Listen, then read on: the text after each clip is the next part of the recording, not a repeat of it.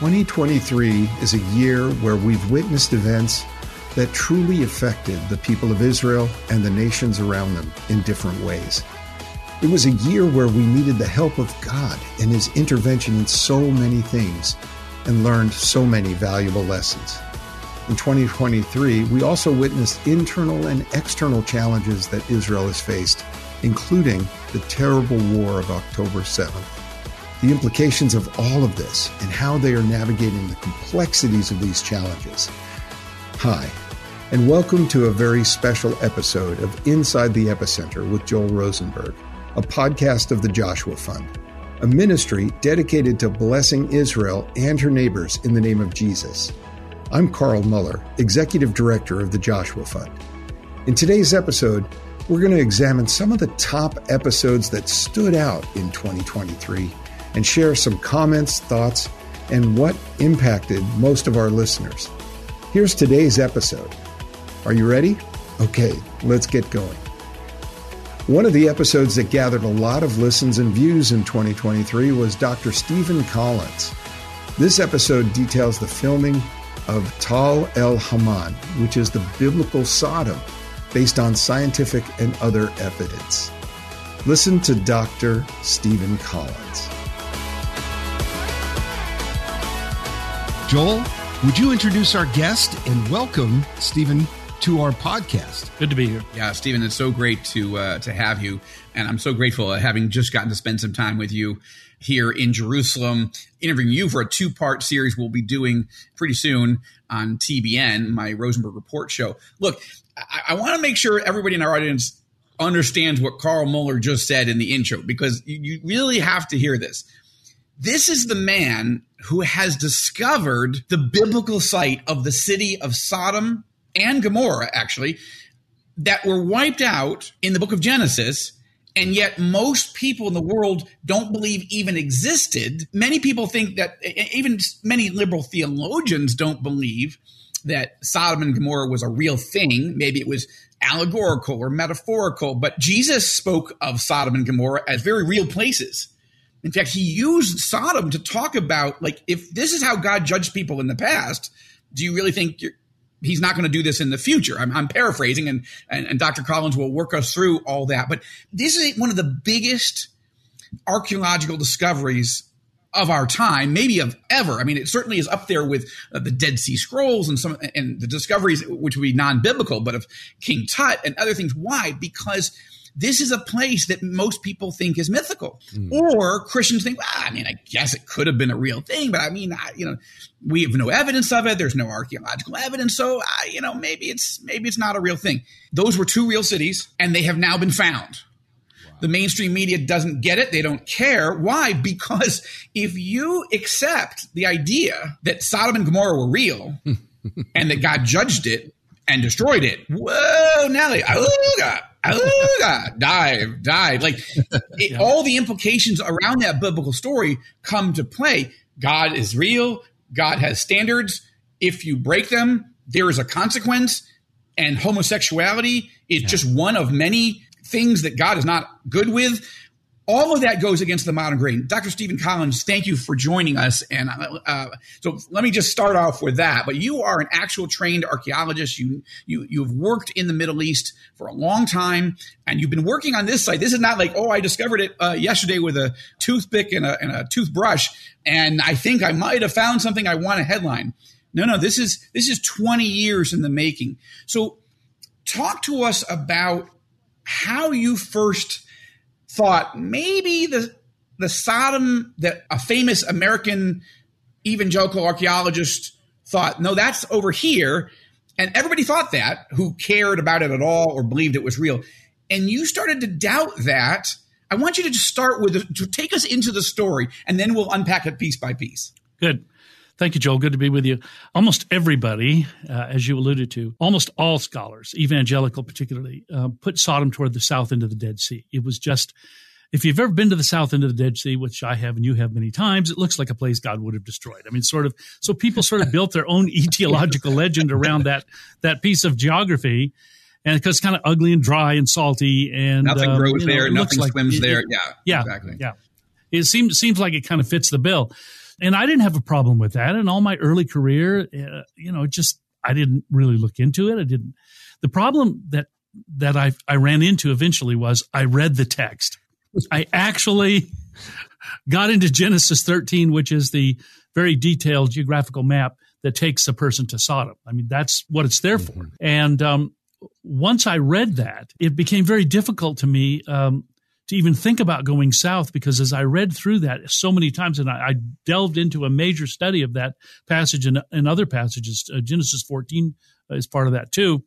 Everything about the text locates Sodom north and east of the Dead Sea. And I came to find out later that all the explorer scholars of the 19th century who went into that region with a Bible, looking for Bible sites, always put Sodom on the north end of the Dead Sea.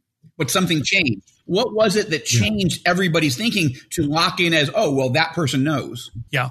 Well, number one, hardly anybody had ever given much of a look to the north end of the Dead Sea archaeologically. So nobody really knew what was there. W.F. Albright, who was the most influential archaeological scholar of the 20th century, came along, and you have to really understand the power of his scholarship. I mean, he could make or break anybody's career if he liked them or didn't like them. That's how much influence he had. And so Albright, he discovered big things, and he'd been right about so much. Oh, right? sure. And that's where he got the reputation. He's known by everybody as the father of biblical archaeology. And so Albright comes along, and he decides that there aren't any archaeological sites in the South Dead Sea region that could possibly associate with the date of Abraham. They're all hundreds and hundreds of years too early. So what Albright did was he decided, well, possibly they're underneath that south shallow basin of the Dead Sea. And maybe there was an earthquake at the time of the destruction of Sodom, and maybe the land sank and the Dead Sea waters flowed in over them. And that was his theory. And that was picked up by his protege, G.E. Wright. And pretty much the rest is history. Everybody went to the south end of the Dead Sea. Now, there were a few people like Bryant Wood and some others who went over to Baba Dra, which is a site, an old early Bronze Age site down in that area. Problem with that one is it was destroyed around 2500 BC, which is many, many centuries prior to the birth of Abraham. I don't care when you date Abraham. It's way too early. So when I began to research it and looked at that, I said, none of this is right. One crucial point to note is that science actually reinforces our biblical beliefs as Christians and shouldn't lead us away from it. This episode talks about the impact of this find globally and why God destroyed Sodom and how the world is walking on the precipice of destruction right now as it happened in Sodom. Can you guess the next episode that tops our lists of podcasts for 2023? It was War Insights from a former Israeli prime minister, episode 135. In this episode, Joel goes over some of the insights that former Israeli Prime Minister Naftali Bennett shared with him on questions regarding Israel's current situation and the future. Listen as Joel points out a few things in this episode. He not only was the former prime minister, he also previously had been the defense minister for Israel. He served in a number of other cabinet positions, including the security cabinet. And as you say, he was not only a commando, but a major and therefore a commander in Israel's most elite special forces unit known as Sayeret Matkal. So somebody with enormous amounts of experience, Naftali Bennett, not exactly a household word in America. He only served as prime minister for 1 year. We can get into that, but it was a very interesting conversation. I'm sure it was. Now, Joel, his background is fascinating. And like so many of Israel's leaders, they have a military background. They have obviously a governmental background. And that where does he see this current moment in Israel's history? And what does he see as the goals for the conflict and where we go from here? Sure. One other thing I should say about him, he is a kippah, meaning yarmulke wearing Orthodox Jew, modern Orthodox, not ultra-Orthodox, but it made him the first ever religious Israeli ever to serve as prime minister of Israel. That's kind of interesting. 75 years, Israelis have tended not to elect religious people. He happened to be part of a coalition that ousted Benjamin Netanyahu and built a new government with Yair Lapid and Benny Gantz and Naftali Bennett. Bennett being asked by the others to serve as prime minister because Bennett used to be Netanyahu's chief of staff. Both Netanyahu and Bibi's older brother Yoni Netanyahu were both in Sayeret Matkal a number of years ahead of Bennett. So Bennett in many ways is a protege of, we might say in evangelical terms, a disciple of Netanyahu. But they had a serious falling out a number of years ago. And after 4 rounds of elections, when it got to the 5th, Bennett, who has disagreements with Netanyahu, but hadn't been like the main person trying to drive Bibi out of office, decided that it was time for a change. So, but that is the question I asked him. So is what do you consider victory? And so former Prime Minister Bennett's main view is that we absolutely have to crush, eradicate, vanquish, he used a number of words, the Hamas terror regime in the Gaza Strip. He said there's really no way out. We hear all these calls right now, including from the United Nations, demanding or calling for a ceasefire. But his basic point was, if you call for a ceasefire right now, you're rewarding Nazis. You're rewarding ISIS. Nobody called for a ceasefire after, Germany started bombing London and, invading and taking over all of France and slaughtering millions of Jews. So he said, a ceasefire is not a helpful concept right now. It really is helping the enemy. But he said we have to win, obviously, and we will. He said he has no doubt. He knows the military. He knows all the variables. And he said there's no doubt we're going to win and win decisively in Gaza. But then I pressed him because I said, okay, well, I just spent a number of days up in the north, including with a TBN film crew, filming all the attacks that are coming from Hezbollah in Lebanon against Israeli civilian sites, military sites, interviewing people, experts all along that border. He said, can we consider it a victory if we only win in the south? And, I don't want to share all the things that he said because I also pressed him on Iran. And he said, I want to be careful not to advise the Israeli government. I'm not obviously in the spot that I was. But let me say that when I was the prime minister, we had a plan to do both of those things, to neutralize the Iran nuclear weapons threat and vanquish the Hezbollah threat. Whether the current government decides to activate those plans, he says, I can't tell you, but I think because he doesn't know. But I would say, reading between the lines, my impression was that he does believe that Israel will still be in mortal danger. But he, I also got the sense from him that, he's not itching to go, open up new fronts. But he said, we're already being attacked. We're being attacked on 5 different fronts, Carl. Right now, we're being attacked by Hamas in Gaza. We're being attacked by Hezbollah in Lebanon. 3, we're being attacked by Houthi terrorists in Yemen. Today, they just fired another salvo of missiles. The first time that I'm aware of that Israel ever fired its Arrow missile defense system, taking out one of those missiles that was coming into our southern city of Eilat. And so that's the third. You're right. So Gaza with Hamas, Lebanon with Hezbollah, Houthis from Yemen, but there's 2 others. Iranian forces in Syria are attacking into the Golan Heights and in the Galilee. And on top of that, we have terrorist attacks inside what people call the West Bank, what Israelis call, based on the Bible, Judea and Samaria. And so that's a 5-front war. And that's pretty dangerous. So he thinks this is going to go on quite some time. He doesn't think there's going to be a quick victory. But I guess I would say my sense of it was that he was saying, let's get the Gaza part done, and then we can focus on other sections. When a country like Israel is at war, a ceasefire may not work for every situation, but decisive action. We must keep interceding for Israel and its leadership so that the nation will turn to God and believe in Jesus.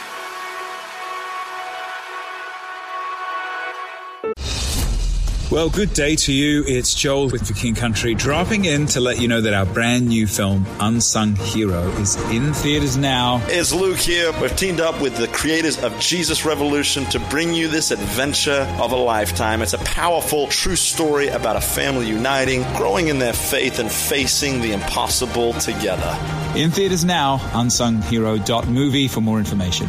Rated PG. Parental guidance suggested. What impacts you every day? There is one book that influences almost every aspect of our lives.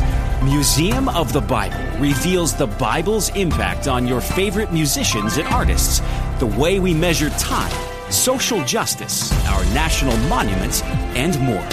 The Bible's impact is all around you. Discover how at museumofthebible.org/impact.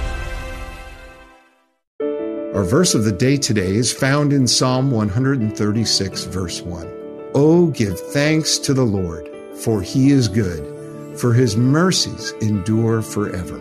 And our prayer requests today are: pray that as the year ends, Israelis, those in the Middle East, and other saints worldwide will be encouraged, no matter what the circumstances they face, to hold on to their faith in the Lord Jesus. And second, pray that the Lord blesses the Joshua Fund so that we may bless all those that we serve in the land. All the plans that have been made, and all of the work that has been done this year to significantly impact the people of Israel and her neighbors in the places we serve in the epicenter.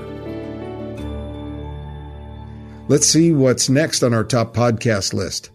It's Psalm 83 and the war in Gaza, and episode 134. It addresses a pressing question that many have asked us here at the Joshua Fund. If the Gaza war is part of the end times prophecy.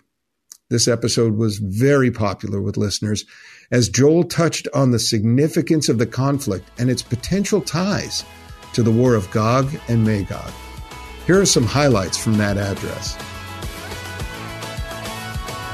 I think we have to be cautious not to jump to a conclusion that this is Gog and Magog. What we're seeing right now is not written about in Ezekiel 38 and 39. We touched on this in the previous podcast. Could this set into motion Gog and Magog very specifically? Could it literally be it, or could it be a precursor of it? And the answer to both those is yes, but too early to say. Okay, so I think we'll get into that in a little bit more, but I just want to front load that there's no way you could definitively say or even sort of guesstimate that this is Gog and Magog at the moment. The data doesn't fit. The puzzle pieces don't seem to fit what we know. But of course, the Bible doesn't give us it doesn't give us every detail. It gives us the details we need to know. And so some of these things could be precursors and it could set into motion. So we'll get to that in a moment. There's another prophecy we should unpack a little bit, and that's Psalm 83. A lot of people are wondering, is this that war?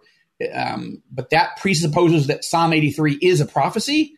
And that Psalm 83 describes a specific eschatological war.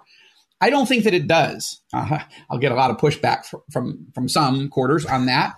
But I think Psalm 83 is uniquely and highly important to understand in this moment. And we'll unpack that in a moment as well. And then the question of Gaza generally, that there's, as you say, there's 20 mentions of Gaza in the Bible. They start in Genesis, and they end in the book of Acts. And 19 of the 20 are horrible for Gaza.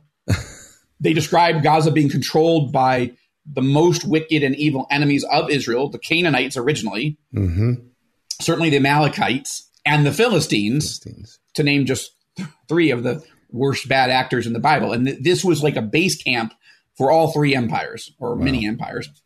So there's a lot of talk of judgment of Gaza, its leaders and its people throughout the Old Testament, including specific prophets being sent to warn judgment is coming. Fire is coming upon Gaza, and its walls will be destroyed and blown to smithereens and so forth. So does that have resonance to what's happening now? Well, we should talk about that. But I'll just say, I'll also front load one more piece. And that is, there's one positive mention of Gaza in the Bible, and that's in Acts 16. And we'll look at somebody coming dramatically to faith in Jesus on the road from Jerusalem, where I am, into Gaza.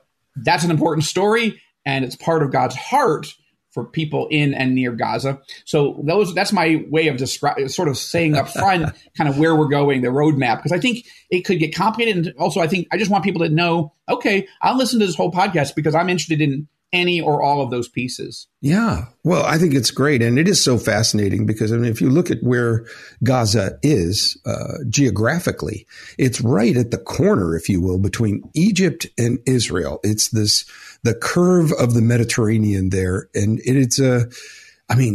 geographically, it couldn't be more favorable from a standpoint of, being a connecting point between, in the ancient times, great empires.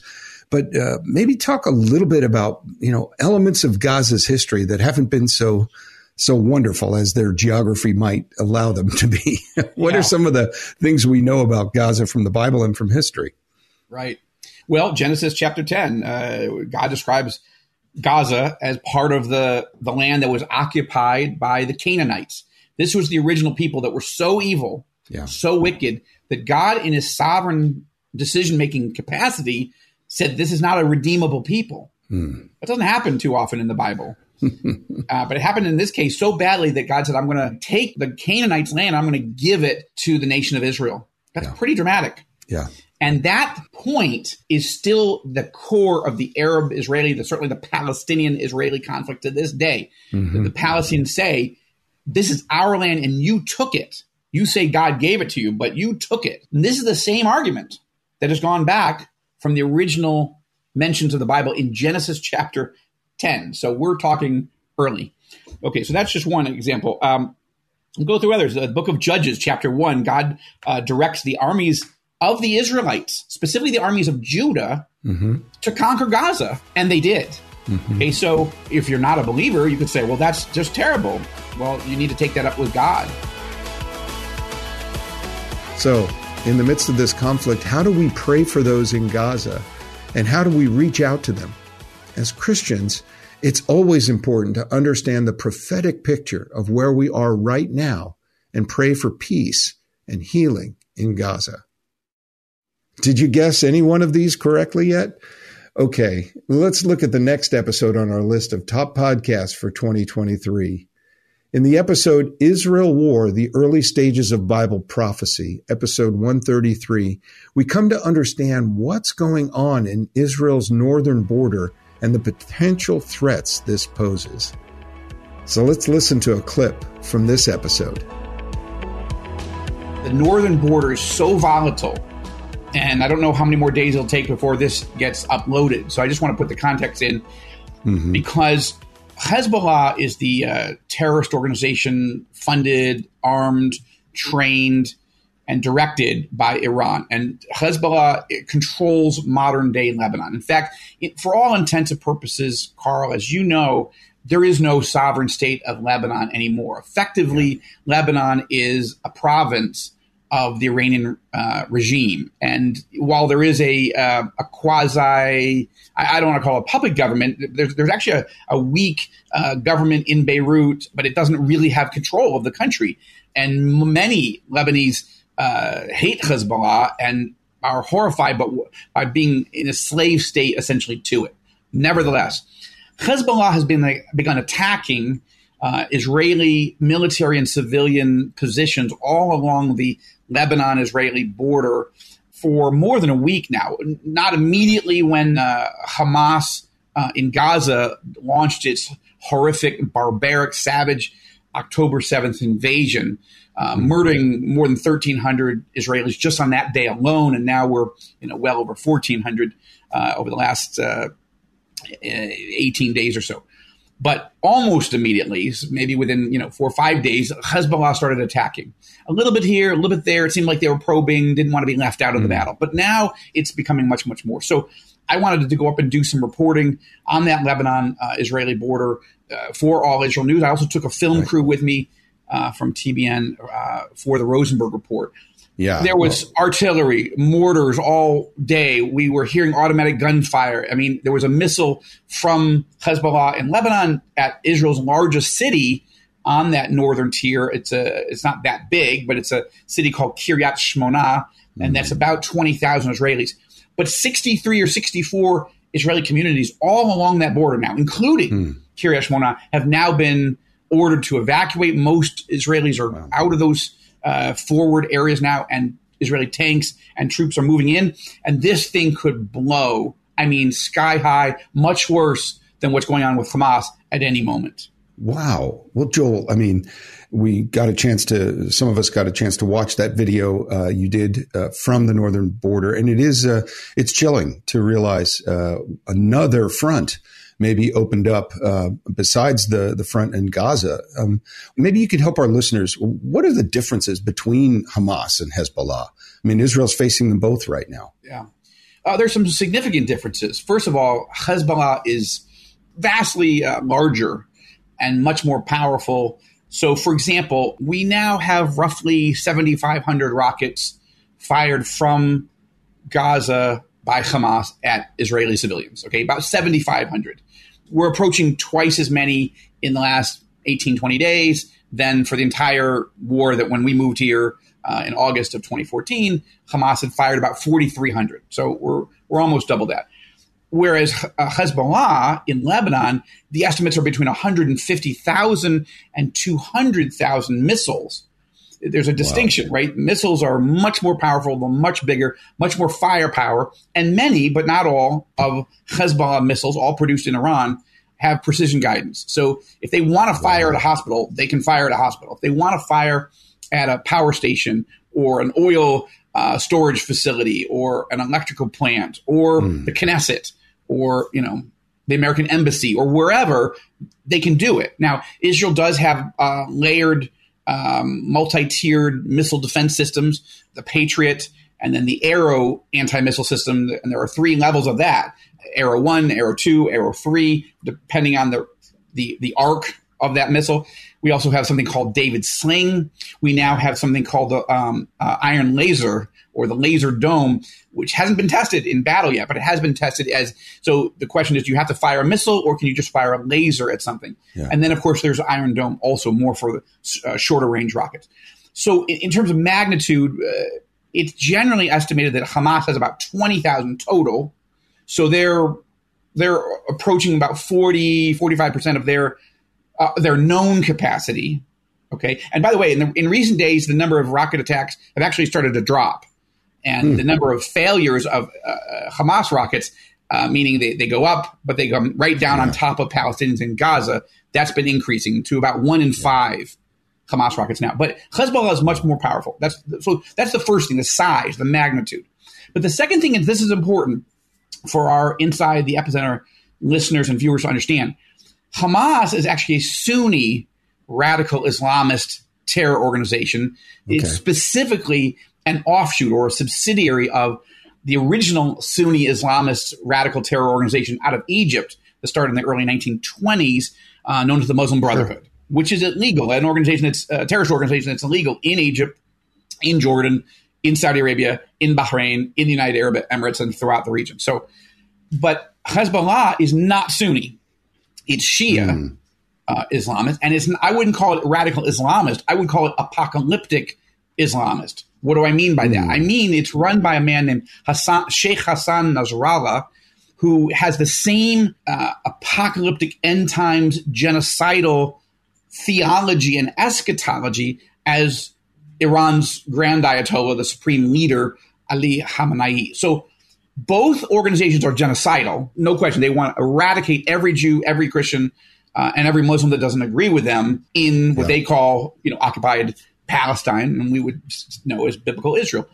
But Hezbollah is driven by an apocalyptic eschatology that really drives their belief that this is the end of days, and if they wipe out all the Jews and Christians here, they will help usher in the literal judgment day and the arrival of the Mahdi, or the 12th Imam. This is known as their Islamic Messiah, and Jesus is supposed to come with the Mahdi at the end of days, and Jesus is the deputy. He's not the King of Kings. He's not the Lord of Lords. He's the deputy that forces everybody in the world to submit to this brand of genocidal apocalyptic Islamism, or Jesus kills us all. So it's important to understand this is a pathology. It's a sick, and there's no way to deter them And this is what terrifies Israelis right now. Clearly, Iran funds, arms, and controls Hezbollah in Lebanon. So Israel must prepare for a potential Hezbollah invasion. Ignoring Hezbollah and leaving Iranian leadership unchecked, no doubt will result in worse attacks. We must help those suffering in uncertain times and pray for God's mercy in these dark hours. The special update, Israel at War, number 127, was aired at a time of great uncertainty in Israel, and attacks were literally ongoing when we recorded it. The implications of the conflict between Israel and Iran and the special spiritual aspects of this situation and the importance of supporting our brothers and sisters in Israel were so highlighted in this episode. Let's listen to a clip from this podcast. God commands us to pray for peace because that is not the natural state of order here. Because God loves Israel, Satan hates Israel. Because God chose the Jewish people to bless us, Satan chose us to curse us. Because God said Jerusalem will be the city of peace, Satan said, I'm going to, make it a city of bloodshed. Because God said, I'm going to give you this land to the Jewish people. Yeah, yes, to love their neighbors, but to give us this land. Satan said, I'm going to take it away. And God said, I'm going to make the Temple Mount holy to my name. And Satan said, fine, I will desecrate it. And this is where we are. So yes, we've got to pray for peace, geopolitical peace. We also have to pray for the peace that passes all understanding, okay? Because Israelis are scared. And I can't remember the last time I said that. I'm not sure if I've ever said it. Israelis are very resilient. We have a lot of experience with war over 75 years. This is not the same. And I'll explain all that in a moment. Israelis are scared. They're hurting. We're grieving. We don't know what the future holds. And the vast majority of Israelis don't know who holds the future. So this is a problem, right? Right at a moment of tremendous pain and attack. I was in Washington, D.C. for 9/11. Mm-hmm. I wasn't around, of course, for Pearl Harbor, but I'm using those two examples very specifically because this is a sneak attack unlike almost any other time in Israel's history because it's a terrorist attack. So I just want to give that framework, and we can talk about specifics in a moment, but you got to pray without ceasing. And so let me stop there for a moment. Yeah, well, I think, Joel, from my perspective, I was actually on a plane over here to the UK to meet with our UK team at the Joshua Fund for, some strategy meetings when got the WhatsApp from you to, hey, this is happening, please pray. That was the first inkling that something bigger than normal was going on. And of course, we've seen now news reports over the last 36 hours or so of the way this is unfolding. We will talk about what this might have in terms of larger implications. But for right now, in this part of the conversation, what's really happening in Israel right now? I mean, there are lots of things that are going on, but you're there. Tell us a little bit of what you've heard and what you've seen taking place, even as we're, still in the midst of the fog of war on this day. Well, let me start with where we are right this moment, Sunday evening, October 8th. Okay, this all started on October 7th. Carl, as I was just mentioning to you just before we actually started recording, the breaking news here in Israel is that the Israeli government has officially confirmed all of our worst fears, that more than 100 Israeli citizens have been captured, abducted by Hamas terrorists and taken inside Gaza. There's been a lot of video of these moments of people being pulled out of cars, wounded people being put on, flatbed trucks or whatever and driven back. There's one image that just is so searing and haunting for me, and maybe it may be the quintessential image for most Israelis at this point, which is of a young woman, probably in her maybe young 20s. Her name is Noah, N-O-A. She's captured by two Hamas terrorists. She's put on a motorcycle. She's screaming. She's in tears. She's screaming to her friends as she's taken away into Gaza, I'm sure thinking that she'll never see the light of day again. And now there's video of her father being interviewed, having had to watch that video to confirm it was his daughter. And he is weeping and almost inconsolable. So the emotional wreckage on the Israeli people right now, just from this number of 100 Israelis captured and abducted and taken into Gaza. So that alone will be horrible enough, but I'll add two other numbers just for the moment. More than 650 Israelis are now confirmed dead.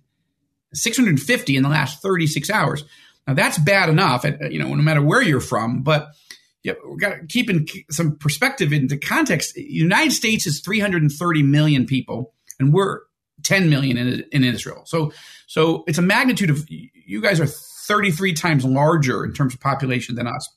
So if you look at 650 people dead and you put it in an American context, multiplying times 33, just have a sense, that would be like you all in America waking up and hearing that 21,450 Americans had died in a single 36-hour period. Unbelievable. That has never happened. That's more than 9/11, which was 3,000. That's more than, Pearl Harbor. That is just almost inconceivable for Americans. And this is why this is so bad. And then on top of that, there are another 2,000 Israelis who've been severely wounded. That's like 66,000 Americans wounded. That's war. That's, Vietnam era casualties, not your day-to-day. So that just should get, those numbers are individual people, but they give you a sense of just how bad this is. We're totally blindsided by a combined sea, air, land attack where terrorists were paragliding in. They were coming in by motorized rafts, and they were blowing up the security fence between Israel and Gaza, and then just driving and storming across the border and killing or capturing everybody they saw. The video has been chilling, and certainly it brings to mind other conflicts in the Middle East, but nothing at this scale in Israel. This podcast episode was recorded at a time when the people of Israel were hurt, scared, and grieving, and faced essentially the Israeli version of 9/11. The episode sheds light on the realities faced by the Israeli people and emphasizes the need for our prayers, support, and understanding. Finally, here's the last episode of our top list of 2023 episodes. It was called What's It Like Living in a Missile Zone, episode 126, by Dr. Leah Malul, who shares her firsthand experience living in a missile zone. Here's a clip from that episode.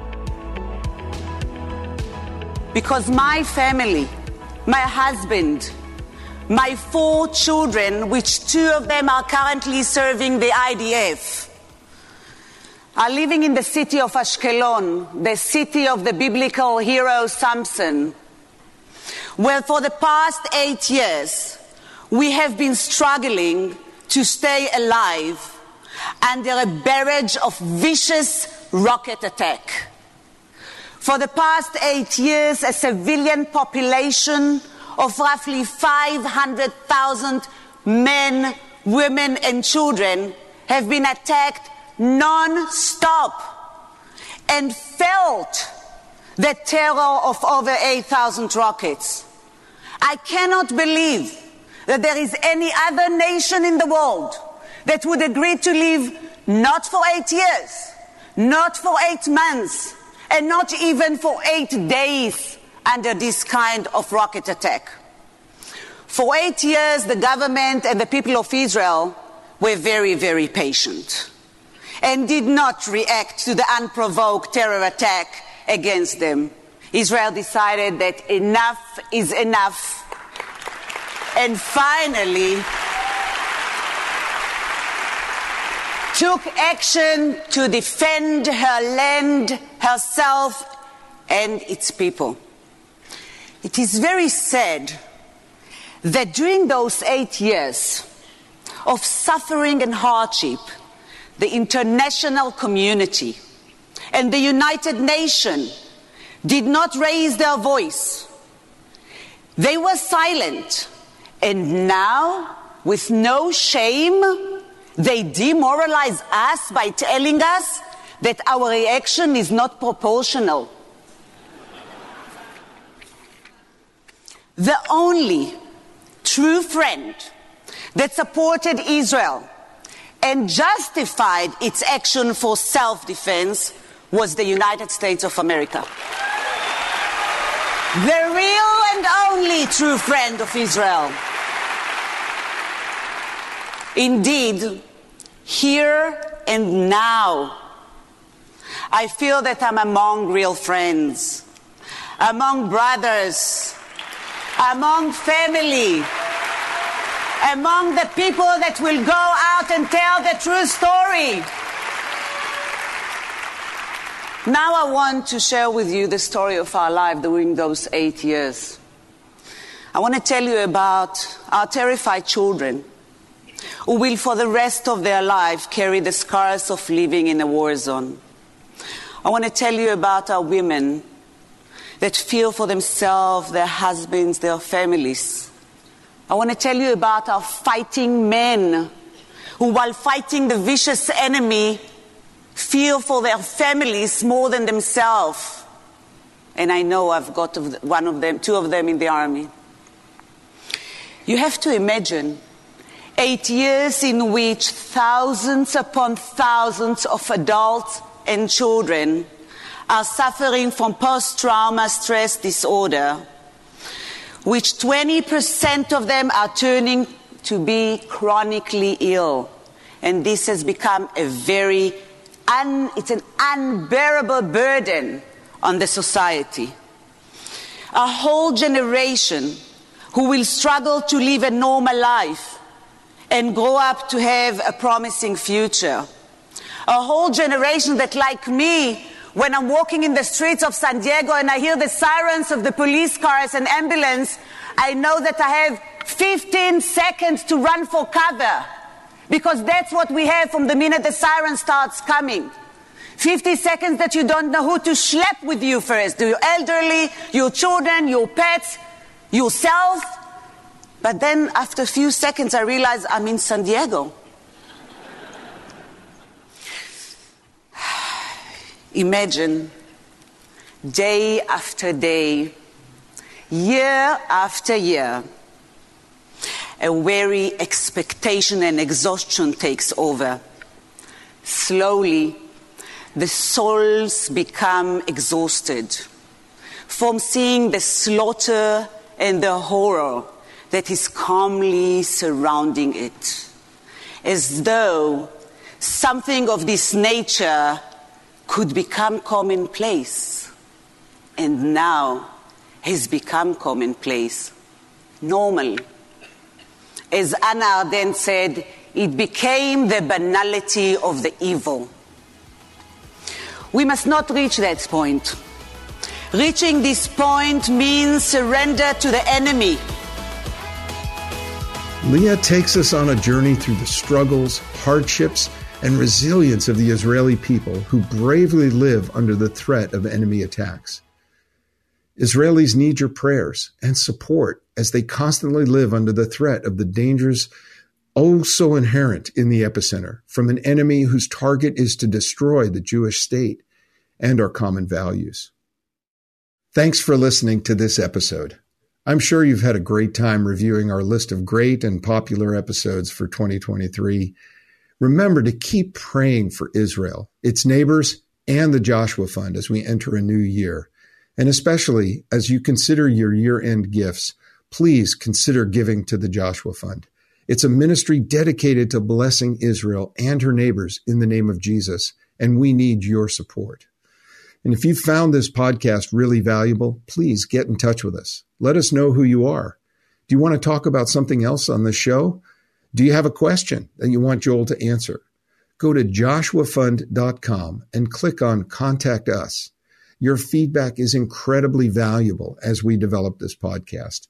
And as always, you can check out our show notes for anything you heard on the podcast you'd like more information on. So, on behalf of Joel Rosenberg and the entire Joshua Fund ministry team, I'm Carl Muller. Thanks again for listening to this episode of Inside the Epicenter with Joel Rosenberg.